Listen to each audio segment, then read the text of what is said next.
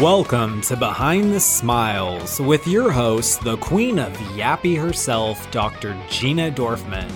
This is a podcast where we interview some of the biggest leaders in dentistry, learn their stories, and share their motivation.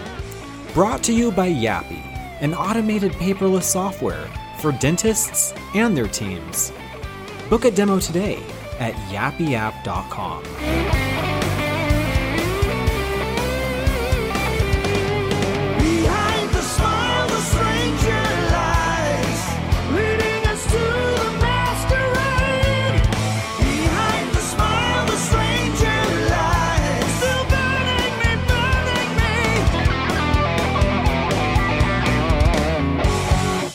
Hello, and welcome back to another episode of Behind the Smiles.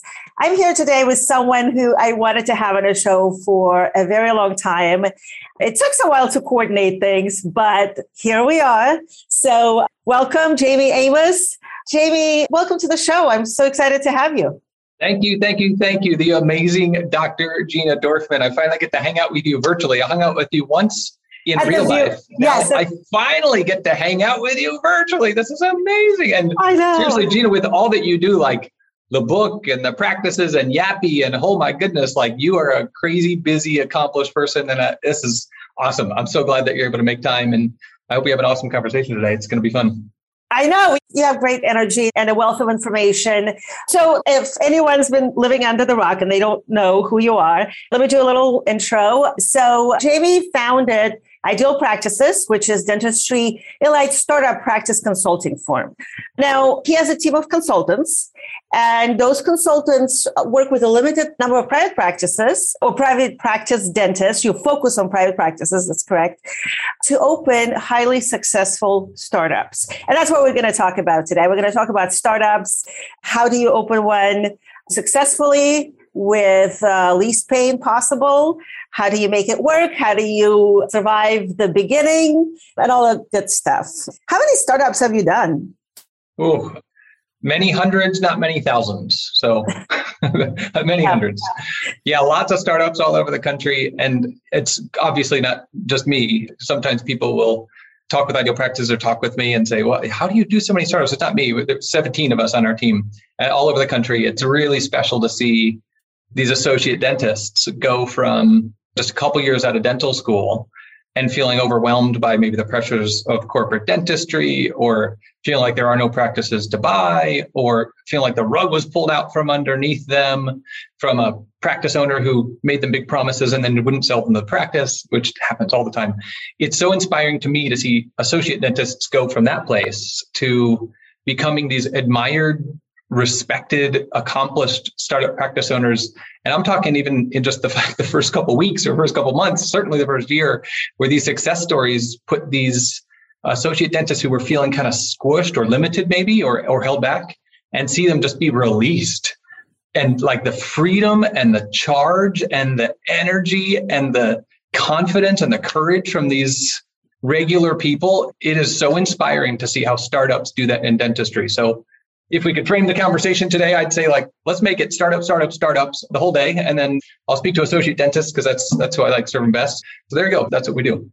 I love that. And of course, not only associate dentists, sometimes even accomplished dentists start second and third location. And I don't know if that's something that you even focus on, but you're right about associates. I was just actually on one of the Facebook groups. I think it was the group that was formerly the Dental Hacks. And the conversation was from the associates feeling like maybe they're not being paid even as much as a hygienist, or being mistreated, or they try and then they leave and they're still owed money from the practice. It's not always that experience. I have several associates in my practice, and I believe that I treat them well and pay them well. And it's because they're giving me so much. They're putting the food on my kids' table. But it's definitely not everyone's experience. And I know myself growing from an associate to a startup to a second startup, it was probably some of the most exciting times that I lived through. It was definitely a lot of fun. Before we get there, I have to ask you, how did you get into this? This is pretty niche line of work. How did you get into this? Yeah, it's funny. It's like those cocktail conversations. People will say, hey, what do you do? And I've gotten it down finally after, 10 years, 15 years. I finally figured out how to say it. I say, well, we work with dentists, we're the top consulting firm that opens more startups than anyone in dentistry, and they're all customized because we only focus on private practice owners. So dentists, startups, private practice ownership, all fully customized every time. So we get hundreds of applications per year for our consulting program, and we only accept on average about 7 per month into the program. Again, we're only so many people on our team. We're not trying to build like $1 billion empire here, but creating these startups is time consuming and it's stressful and it's challenging and it's always something different. Everyone is completely different from the next. But for me, it all started back right after undergrad. I started a recruiting company and it grew really well, recruiting nothing related to dentistry. We were working with engineers and scientific people. It grew pretty quickly. In the first year, we had 34 employees. We did over $1 million of business in that first year. And that was back in like 2002, I guess, 2003.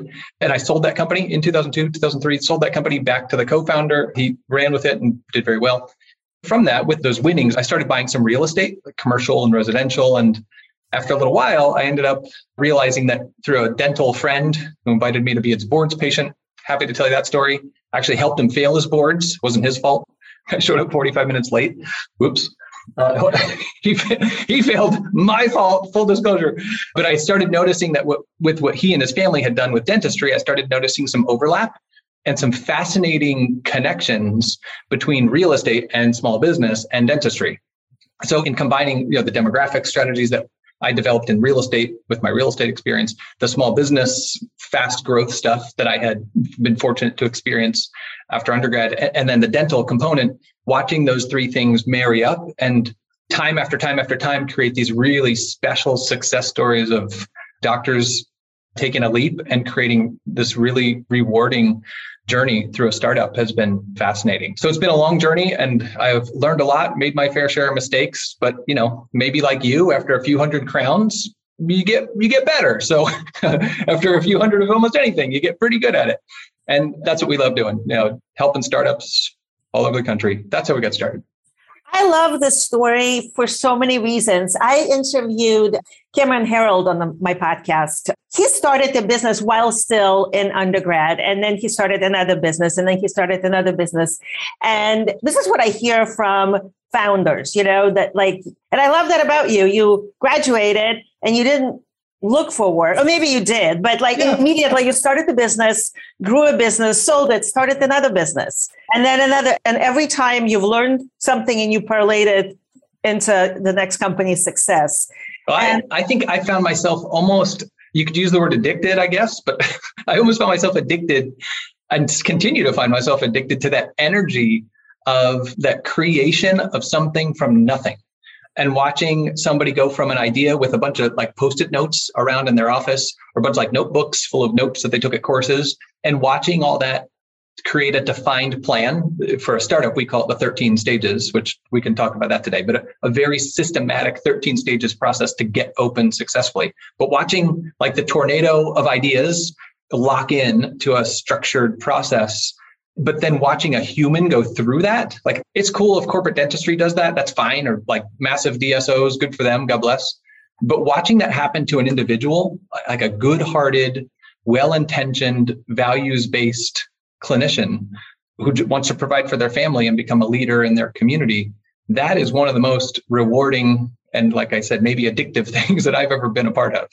So we've always gone under the premise of focusing on values, not just discounts for our clients, helping dentists open practices that are recognized for their values, their reputation, their pride, their passion, and the things that they're committed to in their community, not just kind of going the discount factory style model. There's a place for that too, I guess.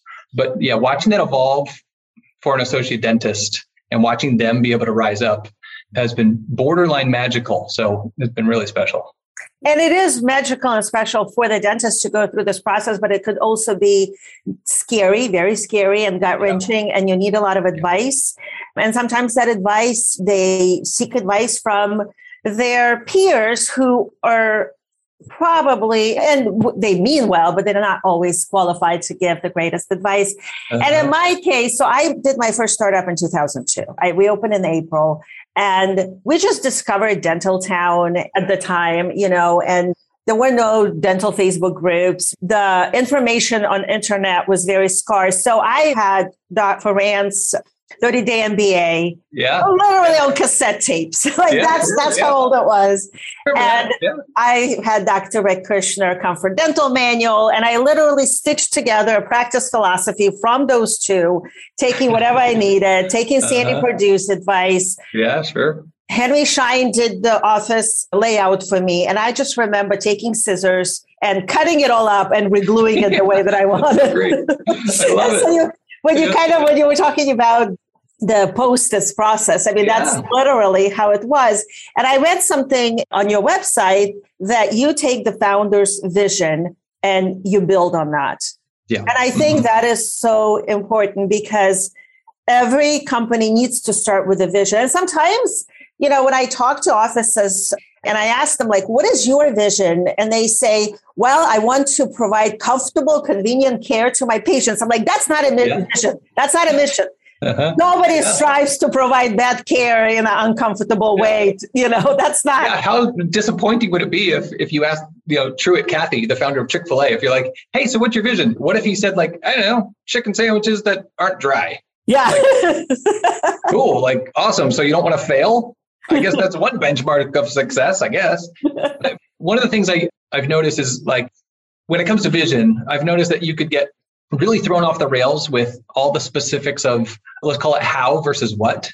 How, meaning like, how do I assemble all this? How do I negotiate a lease? How do I get the best rate? How do I do my demographics? How do I do marketing? Those are all relevant questions, all those how questions. But I find that those, for many of the startups that we've worked with, maybe all of them, those how questions, if brought on too early, they derail what could happen. They derail the potential for the associate dentist who's going to be a practice owner, and they derail the potential of the trajectory of that practice. Here's the comparison. So there's all those how questions. The what questions are more like, well, let's be honest here and ask, what do you want to be known for?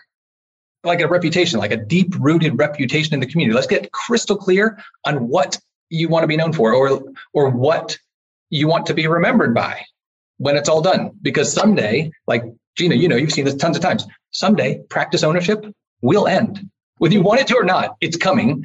So let's decide now, before you even begin your journey of a startup, let's decide what you want to be remembered by, like a legacy. Let's decide on that way before you begin, so that it's almost like you have a flag planted on a future hill and your career is chasing that flag up on that hill. That's your goal, like to just go chase that. And you can make minor adjustments, but if you're not clear on what you want to be remembered by, then you don't even know where you're headed. I like how Dave Maloli, you and I both know Dave. Yeah. Dave has said, Jamie, in his super wise tone, love the guy.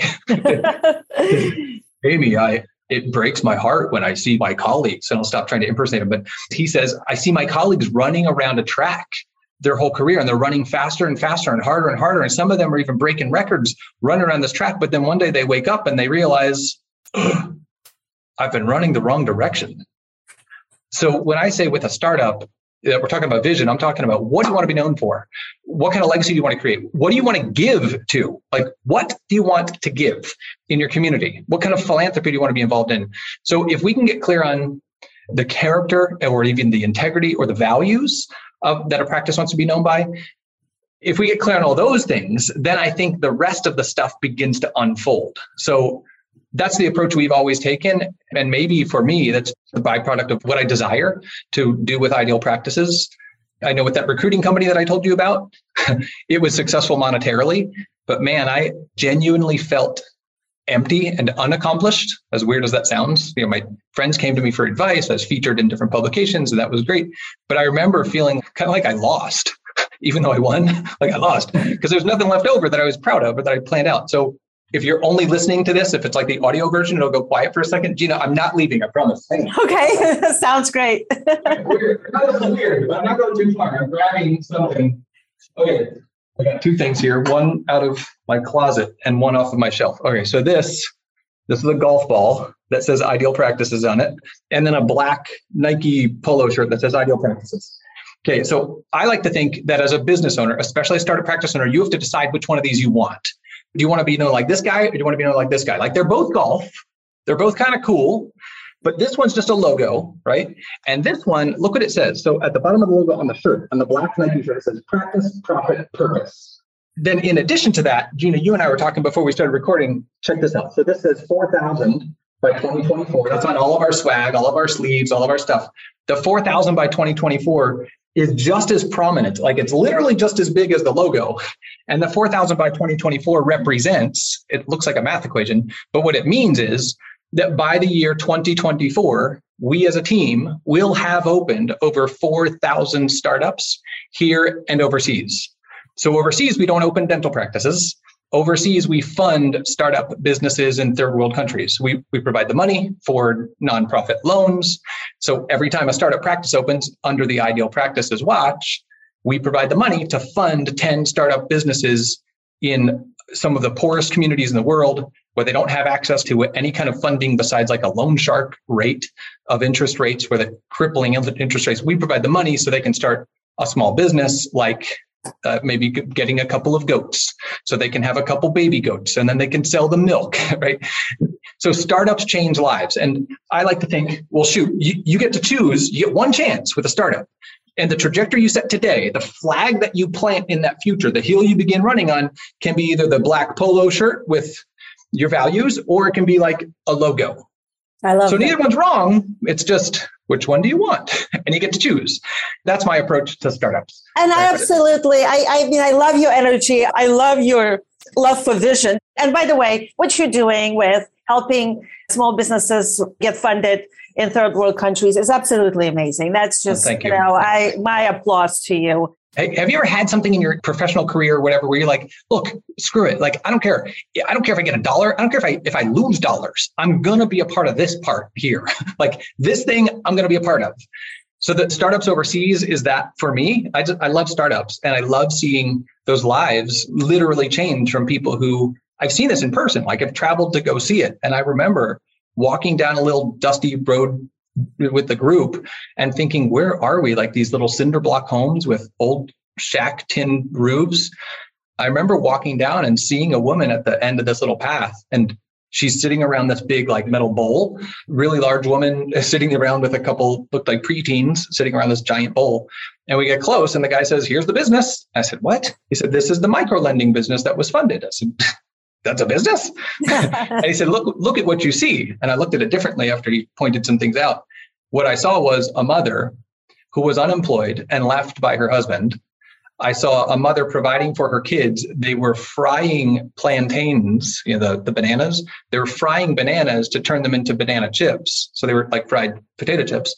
And then they were bagging them up. And then the kids would take hundreds of these bags of banana chips to the market to sell the banana chips. And so their loan, I suppose, went to buy the kettle and all the oil and the cart to carry the banana chips to the market. So with startups, that's what I see that happens. I see that if we do it right with a startup in the States, with a dental startup, yes, it's true that on Facebook, like you said, Gina, there are lots of kind of outsider opinions, social media groups who say, oh, just keep going, or you'll get there eventually, just keep fighting the fight, or don't worry, not too many startups go out of business. Well, yeah, not many go out of business. But I don't know if you just saw that poll, Gina. I just saw a poll on social media on one of the Facebook groups that said, what were your total production numbers in your first year as a startup? And more than 50% of them said $200,000 to $300,000. Now, let me put this in perspective. 50% said $200,000 to $300,000. That sounds like a lot of money when you're like, well, that $300,000, that's a lot of money, right? No, not with a startup. At $200,000 to $300,000, mind you, remember, 50% of them, half of the startups who responded to this poll said I'm at 200, 300K in their first year. 200, 300K literally means you're paying to keep your business open. After the rent, after your loan, after your staff, after your whatever, after your supplies, you are literally paying to show up at your own job. That is soul crushing. That is wrong. And it breaks my heart that that happened. So that's what I get excited about, setting it on the right track with the right direction. So there you go. I don't mean to soapbox, but there you go. There you go. No, it's fascinating because we see those stories where startup opens and it just thrives from the day one. And then we see the ones where it's a non-starter, it's a soft start, and then it's another soft start, and just like keep plugging away, keep going. And here's what happens. We graduate from dental school, we go to associateship, and then we say, I want to work for myself. I want to be my own boss. I want to decide how I treat my patients. I want to have the flexibility to go home at the normal, decent hour. I want to have people reporting to me. And then it's like, business is hard. I don't know how to manage people. I don't know how to motivate employees. And then it's like 10, 15 years later, it's like, I just have to do another 15 years before I can finally hang up that handpiece. And what an awful way to live your life. I'm going to tell you a quick story. First of all, Cameron Herold, he has this, story of a vivid vision. Like, you have to start your business with a vivid vision. And the way it works is that you get in a time machine and you fly 3 years out. You land in front of your practice. You come out. What do you see? Who are you serving? Who is working in your practice? What are you known for? What do your online reviews say about you? How are you practicing? Do you have associates? And again, don't ask how. You just mind mapping, but that creates a vision of where you want to be. And I'll tell you a story about my first startup. I lived in West Hollywood and I was looking for a location near home because I wanted life-work balance. And I figured being close to home is the way to go. And I kind of had like this vision of a practice that I wanted while I was still in dental school, but then it wasn't the practices I was opening because that was hard. And I don't know, I kind of somehow convinced myself and I found the right place that I really liked. It was very cute. I was shopping chairs, like, would I want blue upholstery? And this is what you see on those groups. Like, so I'm going to be a startup. What chairs do you guys have? You know what? You can, at some point, you need to answer that question, but you don't start with the chairs. It doesn't matter what color your upholstery is. But I was like kind of walking around, imagining what this office is going to look like. We had Elise almost ready to go. And then the mother of the lessor came in and said, I don't want a dentist in my building. Their chairs are too heavy. It's on the second floor. They're going to flood my office. I didn't get the lease signed. And for half a minute, I was crushed. And then I was talking to a Henry Schein consultant, Mike Dukes, who was helping me with all this. And he said, okay, let's take a step back. What do you want to do in your practice? I said, well, I want to have a family practice. I want to have associates because one day I don't want to be the sole provider of dentistry. I want to have multiple associates. I want to have the ability to travel, to have life-work balance. I want to have kids in the practice. And he goes, okay, so you're trying to open a 3-chair office in West Hollywood, which is predominantly gay community. And what you want is a family practice with associates. Yes. Big difference. Yeah. I'm like, okay, so I need to find that woman and thank her for pretty much saving my ass. Right? Yeah. It's like, unfortunately, many associate dentists are told by the industry at large that a startup is just something you should jump into. And everybody knows there are inherent risks. Everybody knows it's scary. Everybody's afraid of opening the doors with theoretically 0 patients. All that sounds pretty scary. But unfortunately, what no one talks about are the financial risks for a startup are higher than anything else I've ever seen in a private retail business. Like a private retail dental practice, a local business, the costs and the financial risks are extreme. To your point, let's pretend that you signed a lease with a three-chair practice. Thank God you didn't, because look at what you've done to serve the industry through Yappy and everything else because your first couple steps were right.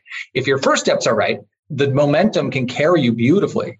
But if you ended up, or anyone, accidentally ends up with a decision like 3 chairs are fine. But if you ended up with a 3-chair practice, your future potential would have been stuck. Not just you, but there are many decisions like that in demographics. I'll give you 3 examples. In demographics, if a startup ends up choosing a demographics area, meaning the selection of people and places on a map, what's the right fit for their practice, who will they enjoy serving most, literally where on the map should they be in the demographics section. Once that's chosen, you don't get a redo. You can't fire your demographics. Like, once you sign a lease in that area, like, you're there. Here's another example. Let's just say lease. I mentioned lease. So real estate. Once you sign the lease, it's a legally binding contract that is a major financial obligation. And you get one chance to negotiate it. And you know, Gina, the people who own the real estate, they make a professional living negotiating leases. That is how they make their money. They're really good at it. They have big time lawyers. They have big time accountants. Typically, if you're negotiating with a strip mall, it's $1 billion plus firms of experts who are negotiating against the lease signer, meaning the dentist. They're literally negotiating against you. Now, they're going to arguably treat you right. But when you sign that lease, there are no redos. If you get it right, I'll give you an example of a guy in Tampa. This guy, Andrew, one of our clients, we helped him go through the lease negotiations. We go through all those 13 stages. We're side by side for every single stage of the 13 stages, whether it takes you 6 months or 6 years to get open. We're side by side for the whole process. So he's in his lease negotiating stage. They said, hey, I think this lease is good. Should we sign it? We said, whoa, slow down. Let's get a little deeper here. The lease negotiation story for him, ready? This sounds a little weird, but he now has 30 free months of rent. Oh, wow. 30, like 2.5 years worth of free rent. That's huge. So for 2.5 years, his startup has no rent costs. And on top of that, so now he's been open about 9 months. His numbers right now, real guy, Andrew in Tampa, awesome guy. He'll cross $750,000 this month in his 9th month as a startup, cold scratch startup with no rent, like no rent payments. So lease negotiations, you could absolutely lose your shirt and get stuck in the wrong place and overspend by over $500,000. I know from lease negotiations, like you can really lose your shirt. A third problem for a lot of people is the banking. Most people, when they start talking with banks, startup dentists, associate docs who are considering banking, they go into it with a very consumer-minded perspective. And a consumer-minded perspective on a bank loan is, what kind of interest rate will I get? How do I get the lowest interest rate? I can promise you the interest rate is like barely in the top 5 considerations for a startup, barely in the top 5. That might sound like heresy to some people, like Dave Ramsey. Dave Ramsey would be like, Jamie, no, it's the interest rate. No, it's not. For a startup dental practice, it's about structure. We need to understand the third thing, if the bank will actually have enough money to fund construction, equipment, hiring, marketing. Why do you think so many startups on these Facebook groups, I get the calls, I get the emails, they say, Jamie, please help. Or on Facebook, they say, hey, Facebook world, please help. All you other startup docs who've done this one time, can you tell me what to do? I'm out of money and I don't have enough patience. Oh, if your lending strategy isn't built for your practice in your market, for your ideal patient, for your vision, if it's not built for that, then you could really end up in an irreversible, really expensive, painful situation. So of those 3 things, I can tell you right off the bat, the vast majority of startups that I see out there who are struggling, the struggling ones will oftentimes need a part-time job for 2 or 3 or 4 years just to keep the doors open and the lights on in their own startup. And it certainly does not need to be that way. So those are some of like the bad stories. So there you go. Those are like the irreversible, some pretty painful things that happen to people with startups that I've seen that. Talk about. I've seen that. By the way, it's the same Henry Schein consultant guy told me most businesses don't. Oh, I remember because I was getting place that was much bigger. And by the way, since I've expanded it twice and I'm currently changing my private office into a surgical operatory. And at this point, I am out of, like, there's nowhere to go. I can't, unless I build a building next to it. But I remember opening this space and he said, filing into bankruptcy in 6 chairs is pretty much the same as filing bankruptcy in 10 chairs. But it's almost never happens in dentistry. That's awesome. So we ended up going with a bigger space. I guess I was easily convincible. And he wasn't wrong. I didn't file for bankruptcy. We were profitable the first month, which is, I didn't have a consultant. I was just figuring things out. But I was lucky. Yeah, that really should be the goal. The goal should be to have a profit even in the first month. So when you hear all those stories or you see those posts of people saying, oh, just keep going, it'll be okay. I can't tell you how many times you see people posting almost like you can hear their fingers hitting the keyboard really hard. They're like, I'm going to do it this way. These are the demographics I need to do. I'm going to work with this. And it's almost like fake confidence. And then 8 months later, you hear them saying things like, oh, crap, what have I done? How do I get the right employees? Or I don't have enough patients to keep this place busy. Or a big competitor moved into town. Holy crap, what do? I didn't plan for this possible future. So those things are necessary to discuss. But I also think what I get most excited about, what I look forward to most is when I see doctors. Actually, I just saw one of our clients, Gino, recently posted in one of our private groups for Rapid Accelerating Startups. He's not going to set the world on fire for most profitable practice in America. That's not ever my goal. It shouldn't really be anybody's goal in private practice ownership, I think. But in his case, this guy, he came from Lima, Peru. He's a self-proclaimed, he had a lot of social anxiety when he came to the States, and he was a dentist in Peru, came to the States, got his degree here in the States, and became an associate dentist somewhere. He said, Jamie, I've got all this social anxiety, not just in the startup process, but in general. What I really desire for myself is to, in his words, become like the phoenix. I said, the what? He said, phoenix from like ancient Greek mythology or whatever. I guess the phoenix, kind of rose up out of the ashes. So this thing burned down and rose up out of the ashes and then ended up inspiring a whole town. I don't know the whole story, but Gino apparently is very moved by it. Well, Gino, he opened up right near the beginning of the pandemic. So that was fairly stressful for him. Well, what's really cool is he ended up, I'm pulling up my phone here to read you a post from Gino in this Rapid Accelerating Startup group that we run. He says, hey guys, I want to share with you this huge honor. Here's the picture of this huge honor. So Gino ended up on the news. He's top 40 under 40 in his town. If you look up on the screen, he's on the screen in front of hundreds of people because he was featured on the news. So one of the things I love with our clients, with a startup done well, the whole town gets to build up this energy of excitement and anticipation, like looking forward to the startup opening its doors. So the news broadcasts start coming in, the front pages of newspapers show up, the front pages of magazines show up. So when these startups open up, they're anticipated. I don't want to say celebrities, but it's like the whole town is getting this anxiety to come meet them in person. And again, all of it is based on values, not just discounts. In Gino's case, he said to me, Jamie, one of the things that changed my life as a kid when I was growing up is music therapy. He's like, I don't want to sound like I've got issues. Everybody does, Gino's words. He says, but I remember going through music therapy lessons. He said, now I play a lot of piano, and I would love if somehow I could incorporate piano or music therapy into my practice. And I said, Gino, this is awesome. This is what we do. Like, we include purpose. Remember the shirt, practice, profits, purpose.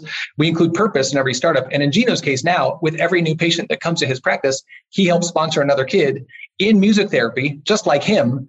Wow. And now he's inspiring the whole town, featured on the news, featured as top 40 under 40, like a real phoenix rising out of the ashes. This guy, Gino, he's not even a guy who would be a self-proclaimed business guy or desiring to be the next big success story. He's just living out his passion.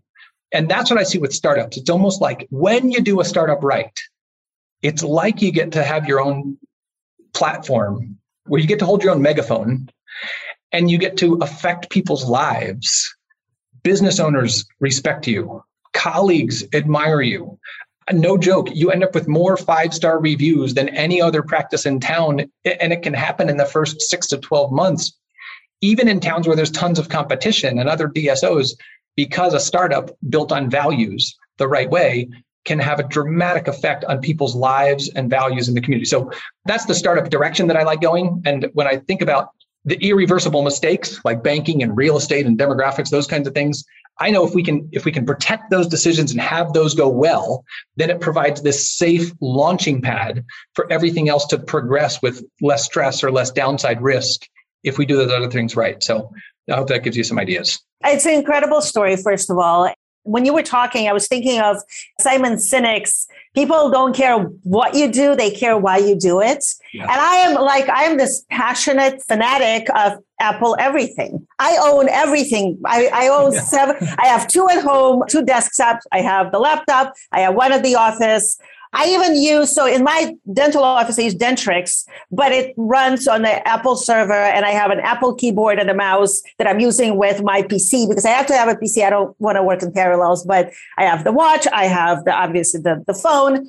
And to me, like, this is such a cult-like following, and it's possible to create that in a dental practice. So the rest of my story is that I was like, okay, let me shift the direction, even if I have to drive there, because the goal is eventually not to drive there. Now I go about once every 2 weeks just to kind of like, I walk around the office and I joke with people and like, pat everyone in the back. And I'm the least important person there. But I remember starting out with, where is the practice like I want needed, right? Yep. And then 5 years later, first of all, I hired my first associate when I went on maternity leave, and she stayed with me for 8 years after that, and just like it went on from there. But I remember standing in front of my office, leaving from my maternity leave, and I noticed kids going in and out with balloons, parents coming out with the walkout statements, and there's just like this busy office and people doing things, assistant coming and going for lunch. And it was just so overwhelmingly like, I built this. And then coming back from maternity leave, and like, what, nobody needs me here? Like I had SOPs, the office was working. And so whenever I brought an associate, I had to pull back so they have plenty of work, not like nickel and diming them, which is important. That's how they stay with you for a long time. But to me, it's like, it's amazing. I walk into the practice and I have 6 doctors now. There's like almost 40 people working in the office, and I'm literally the least important person there. And we started pretty much the same way. We were, the city was excited for us coming in because we were the only office we were in the pediatric office only, but we had a pedo bay and we were specifically serving children. And I found a community that was mostly cops, firefighters, nurses, big families, good school district, lots of kids who are being homeschooled. It was like a perfect community. And there was no pediatric dentist for miles. So 5 years later, we went for lunch. We decided to get In-N-Out and Starbucks. And we come to this plaza, maybe 5 miles away from my office. And we see like there's an office with a similar name to ours. Ours is Dentistry for Kids and Adults. And this one was Valencia Dentistry for Kids and Adults. I'm like, So, and we come up and there's a police sign on the door. So this is one of those stories where it didn't work out. And this woman, she was an associate nearby in a DSO, started this practice. 1 year, she had to close it down. So it is extremely sad. And it was all A-deck chairs, all top of the line. There was so much cabinetry in this office. And I'm like, I don't even know what to do with all these cabinetry. And it was a huge filing room. We were paperless. Like, it was like, I didn't understand what happened there, but found the landlord and I got to go into that space for $60,000. There was more equipment in a single operatory than $60,000. That was, and I felt she went back to associating. I think she's still an associate. I don't know how much to spend on that place. Perfect. It must have been close to $500,000. And, to me, it was like, I don't understand. This is a perfect location. There's In-N-Out, there's Starbucks. It's right next to a nail salon. Busy nail salon. Women make whole healthcare decisions with people going in and out. A community bank right next on the other side. Lowe's Gardening Center right across on the same plaza, like a few steps away. Huge parking, signage on two roads, major intersection. And when I started to unravel, I realized there was no vision, no strategy. She had to work somewhere else, so she was closed half of the time. It was a huge walk-in potential, but there was nobody working in the front because she couldn't afford it. And it was just like, it went for her from bad to worse. We were profitable the first month. The only marketing that I've ever done is I put a table right next to the ATM with our swag, toothbrushes, bottled water. This is in Santa Clarita, so it gets really hot. Cold bottled water and pens. And pens, because people need pens when they go to ATM. I don't know if they still do it. It's been a while since I used it. Do you remember that old movie called Field of Dreams with Kevin Costner? Yes. It's about a story of a guy who lives in the middle of Iowa in a cornfield. And he starts hearing this voice of James Earl Jones, the actor, the voice of Darth Vader is in this movie. So it's Kevin Costner in this cornfield. And he hears this voice and it says, "If you build it, they will come," right? And he keeps hearing this voice in his head and nobody else can hear the voice. And it turns out as the story progresses and the movie goes on, turns out that it was his father who he had an estranged relationship with, who had passed, who was a former baseball player. His father was channeling thoughts through his mind saying, if you build it, they will come. If you build it, they will come. With the visions that he was getting in his head from James Earl Jones, apparently, was if you build a baseball field in the cornfield in the middle of Iowa, they will come. So the movie progressed and they did come. The historic Chicago's White Sox team, they came and they played baseball with Kevin Costner and his dad showed up at the end of the movie. This touching story. I think with dental startups, there's this theme, somehow it's really unhealthy, dysfunctional theme where associate dentists are told by people like the banks. And associate dentists are told by people like the equipment companies. And associate dentists are even told by their own colleagues, don't worry, if you build it, they will come. And that's not true. Like, Gina, you saw the same freaking building, like literally the same freaking chairs. The woman was told this sad story of that woman that you just told. Somebody told her, oh, don't you worry. If you build it, they will come. And that is a lie. That is not fair. It is inappropriate. It is not good for associate dentists.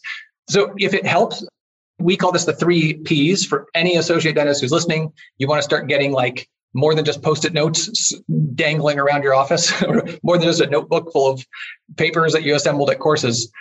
Remember that practice, profit, purpose thing from my golf shirt, right? That practice, profit, purpose. If you can categorize your planning into those 3 buckets, think of it as a bucket for practice, a bucket for profits, and a bucket for purpose. If you can begin your planning in those categories, I'll give you some examples. In the practice bucket, I would recommend that you begin planning out things like lease negotiations, like your banking strategy. I sincerely want you to include in that practice bucket things like your business plan. Yes, even if a bank says you don't need it, you do. You need a business plan. You need a plan. You need a budget. So you need a business plan. I want you to plan out things like you're negotiating with equipment companies, your negotiations with construction companies. Like Gina, you mentioned the floor plans. All those things are in the practice bucket. In the profits bucket, this is what we call the Startup MBA. We have a team of people called the Startup MBA Advisors. They help with insurance negotiations, insurance credentialing. We help with things like getting the right hires even before the doors open. In the Startup MBA, there's all the systems for marketing, getting real publicity. I mean, real publicity, like news coverage and TV station coverage and newspaper coverage and magazine coverage. I want you to get like real publicity weeks, at least days before the doors open. We even have a phrase at our team called 100 patients by opening day, 100 new patients by opening day. That's not a promise. That's the pursuit. 100 new patients by opening day. So that's profits. And remember, I think it's important for anybody listening to remember, my goal is not to make the most profits. My goal is to be profitable. Because Gina, like your predecessor experienced, if you're not profitable, then you're just out of business. You right. Close and you leave, and that ruins your credit. It can set you back 5 or 10 years. It's a train wreck if you don't have the profits component built out. So the profits piece is all the hiring, the protocol, the systems, the policies, the procedures, all those things that's Startup MBA profits. Then the third component is purpose. And with purpose, I'm talking about sincerely asking yourself what matters as a human, as an individual, and what kind of effect do you want to leave on your community in real time, so that your team members, for example, your team members are coming to the practice for purpose, not just for paychecks. There's a big difference, right? People will be committed for purpose. They might not be committed just for a paycheck. It happens all the time, right? So with purpose, I want you to begin thinking through, like, if you're an associate, thinking through the process of, okay, what kind of purpose do I want to pre-train the town to say about me? So what do I want the town to say about me before I'm open? And this is how, like, we created a documentary. Do you mind if I drop a URL for people to watch our documentary? It's free. Oh, I would love that. I would love that. We made a full like Netflix style documentary about startups. It's called startupdentist.com. Anybody can check it out. You get free access right there. It's 5 parts, take you like a movie night with you and a spouse on the couch. Startupdentist.com. It's the story of Dr. Brian. He was an Army doc who came out and he followed our process. He went through our whole system.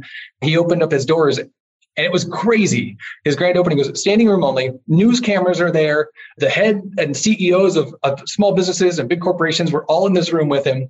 The whole town was anticipating his arrival in this place. And I loved that when we looked at his demographics, people like to talk about demographics and demographics ratios.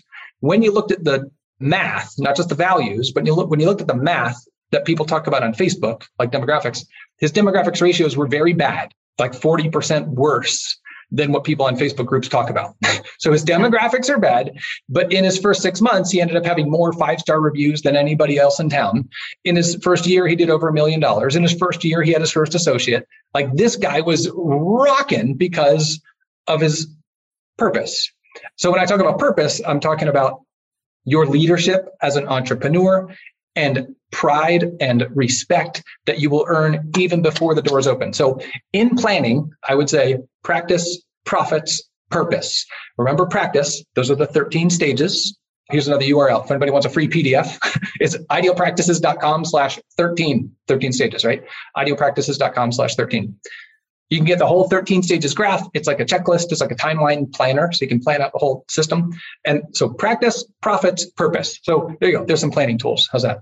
I absolutely love it. And we'll put all those links in the show notes. And, someone today on Dental Disrupt Nation was complaining about being an associate. And then someone made a meme that said something like, if you don't like it, stop complaining, open your own practice. So I'm going to go back and I'm going to talk about our conversation and share those links.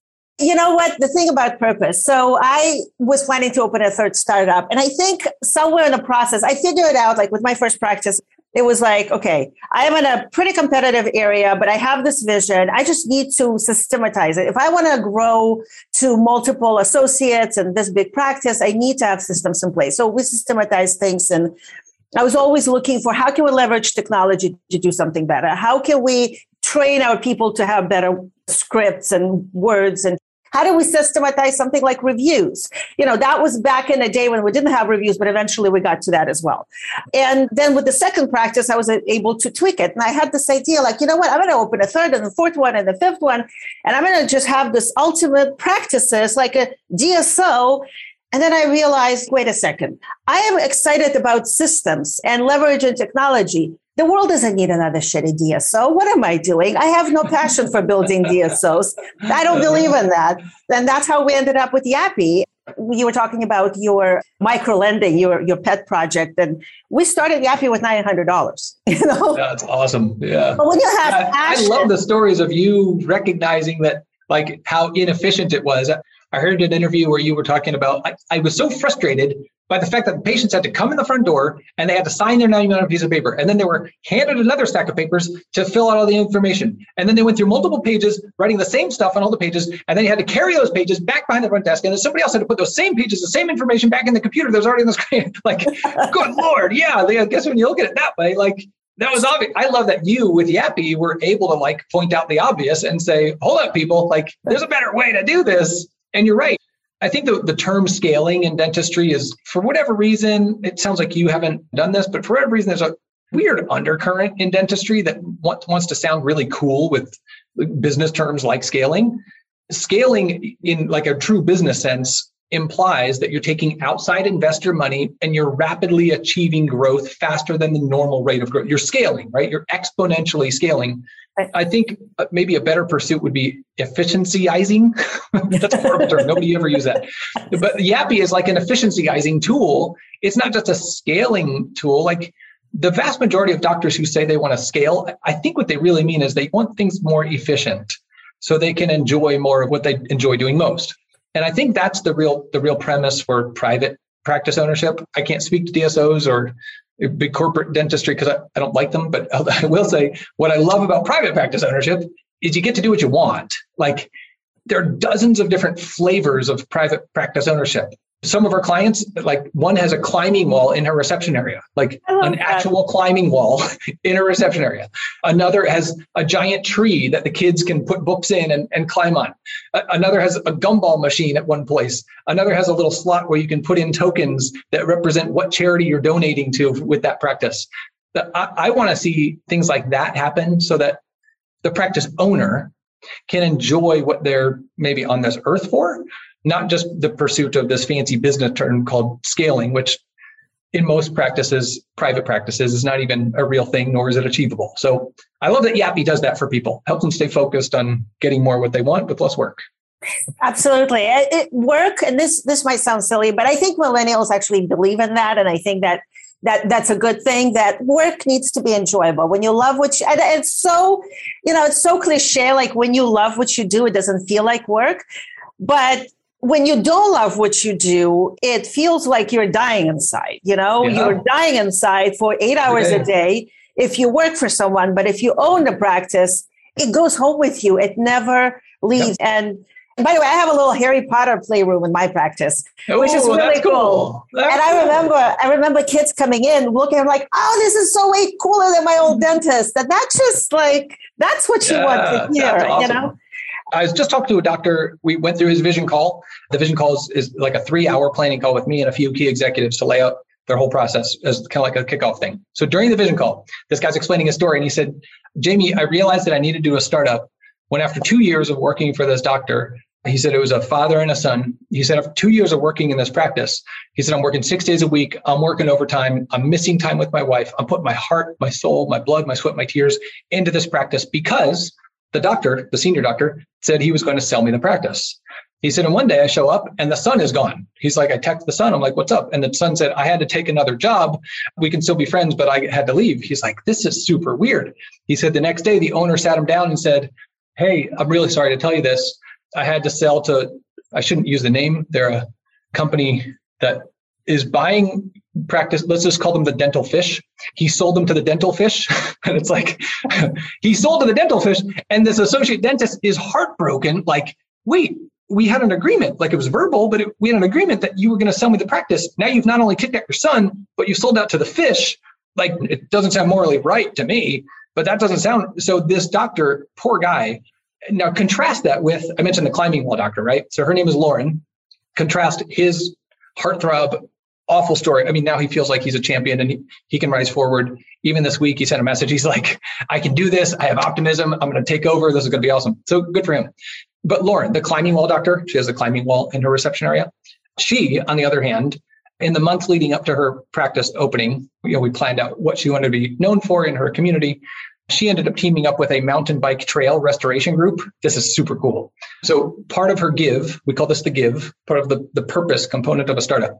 For Lauren, part of her give was teaming up with this mountain bike association. I won't bore you with all the details inside of it, but multiple months to build up this collaboration with them. The relationship got so good that organization, this mountain bike trail restoration group, they invited their 1,000 members to Lauren's open house. Oh, wow. Yeah. So that's part of the reason that Lauren, even in a small town, why she had, no joke, 209 patients scheduled on her 4th day. Wow. Like, oh, what? So when I hear of doctors saying things like, startups are too risky, I don't want to open with 0 patients, I say, that's fine. You don't have to. You could be like Gina, like the person you mentioned, who opened with the expensive ADEC chairs and who listened to the voice that said, if you build it, they can come. They will come. You can be like that person. Horrible story. Or you could be like Lauren and get this place rocking with a reputation you're proud of. I guess I'll leave you with this, or I'll leave the story. I'll end my story. I know what's going on, but I'll end my story with Lauren's words. I had a call with her. I was like, holy crap, how many people showed up at your open house? She's like, it was so cool. It's like people are drinking beer outside. It was like a big picnic. She's like, it was all my people. They're playing cornhole out in the grass. I was like, it's a dental open house. That's so cool. And she said, Jamie, but you know the best part? She's like, yeah, you know, I didn't try to grow the fastest. She said, but you know the best part? She's like, over this last week, I feel like everyone coming in, they're all my ideal patients. I love that. And I said, Lauren, guess what? That was not an accident. This whole system, the whole 13 stages and your whole give process and the purpose thing, all of that was meshed together so that you could have what you want and start impacting this community from who Lauren is, not just what some cookie cutter knockoff corporate wannabe conglomerate taught you at a class one day and said, the smaller your operatory, the better. What? You really want to be known for that? So anyway, you get the idea. That's the idea. I love that because you know what? People like to do business with people they like and know. And when you have common things with someone, when you have this, you share a passion, you trust them so much more. And so, Lauren is probably not only working with her ideal patients, but because it's her demographic, because she's working with them in some capacity, maybe helping them do something, they, maybe not immediately, but they trust her recommendations probably much more than walking into DSO and seeing the flavor of the day doctor. Yes. Let me ask you a question, because, this doctor, the dental fish store, they're big fish, by the way, very big fish. Big fish. Yeah, big fish. Yeah, the big fish doctor. So he comes to you and he's heartbroken because he was looking forward to buy this practice. He treated it as his own. He treated the patients as his own. And now he's coming to you, but he has no vision. And a lot of times it's like with marketing. I see this also on the groups all the time. It's like, what are you guys doing? I should start postcards. I should do this. No. First, what are you marketing? Your medium is determined by your demographic and by what it is you're marketing. You're not going to market dentures and implants and pedo the same way, right? But the same thing with the vision. They can come in and say, well, should I build a climbing wall or a Harry Potter room? What am I doing? I don't have a vision. How do you help someone develop a vision? One cool way to look at it is, I mentioned Chick-fil-A earlier, so I'll kind of go back to Chick-fil-A. I like to say I don't like fast food, but I must not be telling the truth because I would eat Chick-fil-A every day if I could. I love Chick-fil-A. So look at Chick-fil-A as an example.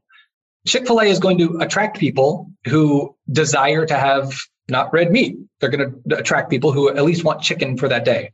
They're probably going to attract people who have a higher appreciation for good health. They're probably also going to attract people because, well, they've been reminded of Chick-fil-A's values, even in newspaper stories.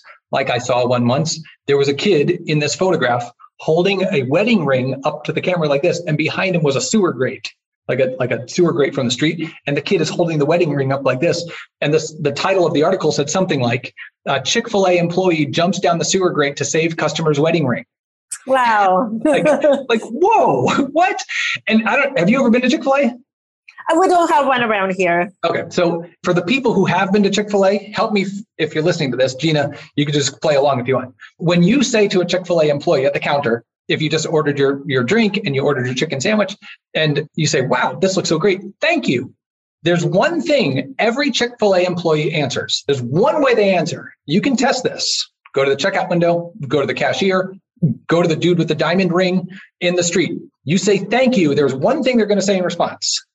They say, my pleasure. I knew this. I knew this. I was going to say this before, but I decided not to interrupt because you had a momentum. Well, you could even feel it, right? There's something different there. What is it? So I would say that instead of asking, hey, everybody on Facebook, here's the typical answer. Here's the typical question. What's everybody doing?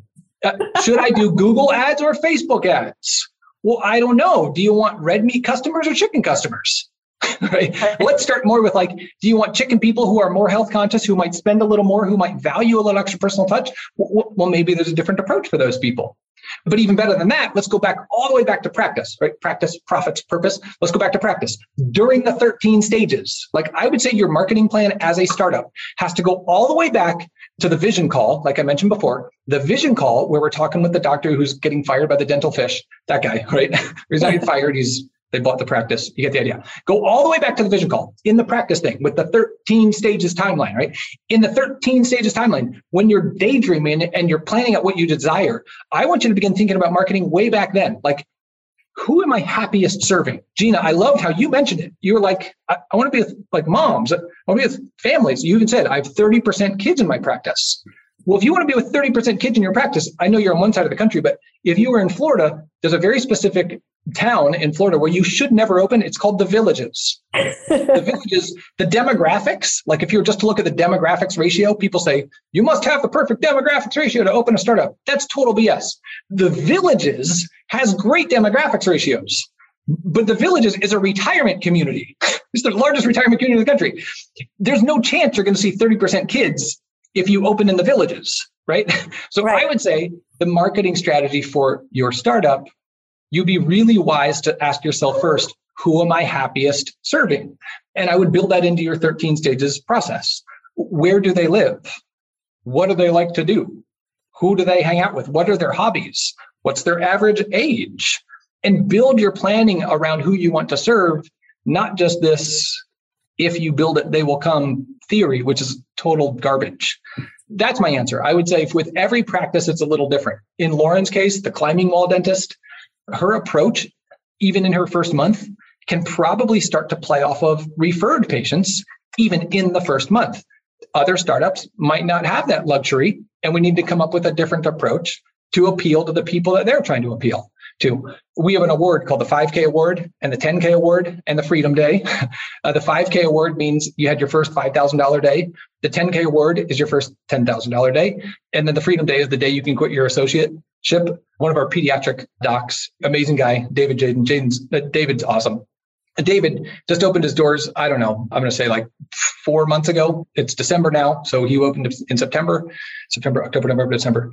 So in September, he opened his doors. In October, he got front page news coverage from Fox 6 in his town, Fox 6 News. Wow. 6 News. In November, he had his first 5K day. Now in December, he had his first 10K day, and he proceeded with a 13K day. As a pediatric doc, that's fantastic, right? Their entire consulting companies, the whole consulting company is built around getting to a $10,000 day as kind of like a career goal. What I love seeing is even in the first year, a startup is hitting the 5K days, the 10K days, and the freedom days where they can quit their associateship in that first year. So that's a long answer to a marketing question, but I hope that gives a different approach. Yeah, absolutely. And you know what? I was just thinking that I think people love working with you because that infectious enthusiasm really translates. And it's like you walk away wanting to do that. I'm always getting an itch to do another startup, but I honestly don't have time for it. I have to be realistic. I don't have time for that. That's great. I really appreciate the time we've spent. I know we're coming to an end here, and this is going to be a great podcast, a great listen for anyone who is interested in starting a practice. And honestly, I think there's plenty of actionable advice for people who may already have a practice or may be struggling with their startup and really need to find the way to pivot. Because honestly, like once you're in that place, you can't just keep going. You need to change something. Doing the same thing again and again longer is not the answer. That's pretty much the definition of insanity. We all know that. So, if it's not working, you got to pivot. Well, for established practice owners, I know there are really, really smart people. Gina, you've had many of them on your podcast who are geniuses and masters at fixing broken systems or realigning an existing practice. Full disclosure, I don't know how to do that. I have ideas, but I haven't done them hundreds of times, so I wouldn't want to ask anyone to try them. What I like doing is avoiding problems, not fixing problems. So for the associate dentists out there, I would say fix your eyes on avoiding the problems so that you don't end up being like the people who are stuck or saying on Facebook, I'm out of money. How do I get more patients? Get your eyes focused on how do I avoid these problems because I get one shot. If it's your reputation and your family's provision and your future career on the line, you get one chance to get it right. So focus your eyes on how do I avoid these major problems with hundreds of thousands of dollars of risk. How do I avoid those in my one shot to get through? And I hope all the ideas and the structures and the systems that we've been talking through today give people some frameworks for how they can do that for themselves. Thank you so much. This was really a delightful experience talking to you about all of this stuff. And we're going to put both links in the show notes so that people can find you. Now, if someone wanted to reach out, how do they reach out? If they go to our website, idealpractices.com, I've always thought that the more I share, the more everybody wins. You could literally spend months reading all the things that we've published with not just podcasts, yes, but free articles. There's another website. So we're at Ideal Practices, idealpractices.com. There's a free kind of a white paper website called How to Open a Dental Office. How's that for a mouthful? HowToOpenADentalOffice.com. I've got a book. It's a best-selling book called Choosing the Right Practice Location. Maybe I'm not so good with naming things, but it's very obvious what it is. It's a book called Choosing the Right Practice Location. So I would recommend if there's something that somebody wants to talk about, you can email me. You can go to our website and all of my contact information is right there. Idealpractices.com. Lots of good stuff there for everybody. Thank you so much. And I've been perusing some of that information, so I know there's a ton of value there. Well, Jamie, thank you so much. This is awesome. I am so happy we finally got to hang out virtually. We did it. In person is cool. Virtually is, in some cases, even better. This is awesome. Thank you. This is really good. Well, thank you so much, and we'll be in touch. All right. Thanks, Gina. Talk soon. Thanks for listening to Behind the Smiles. Today's episode was brought to you by Yappy, an automated paperless software for dentists and their teams. You can learn more about Yappy by visiting www.yappyapp.com. If you have any suggestions for future guests, or if you have any questions for us, you can reach out to Dr. Gina directly. Send your email to drgina@yappycentral.com. You can also find the email in our show notes. If you enjoyed today's episode, please leave us a review on iTunes or on any of the apps that you're listening from.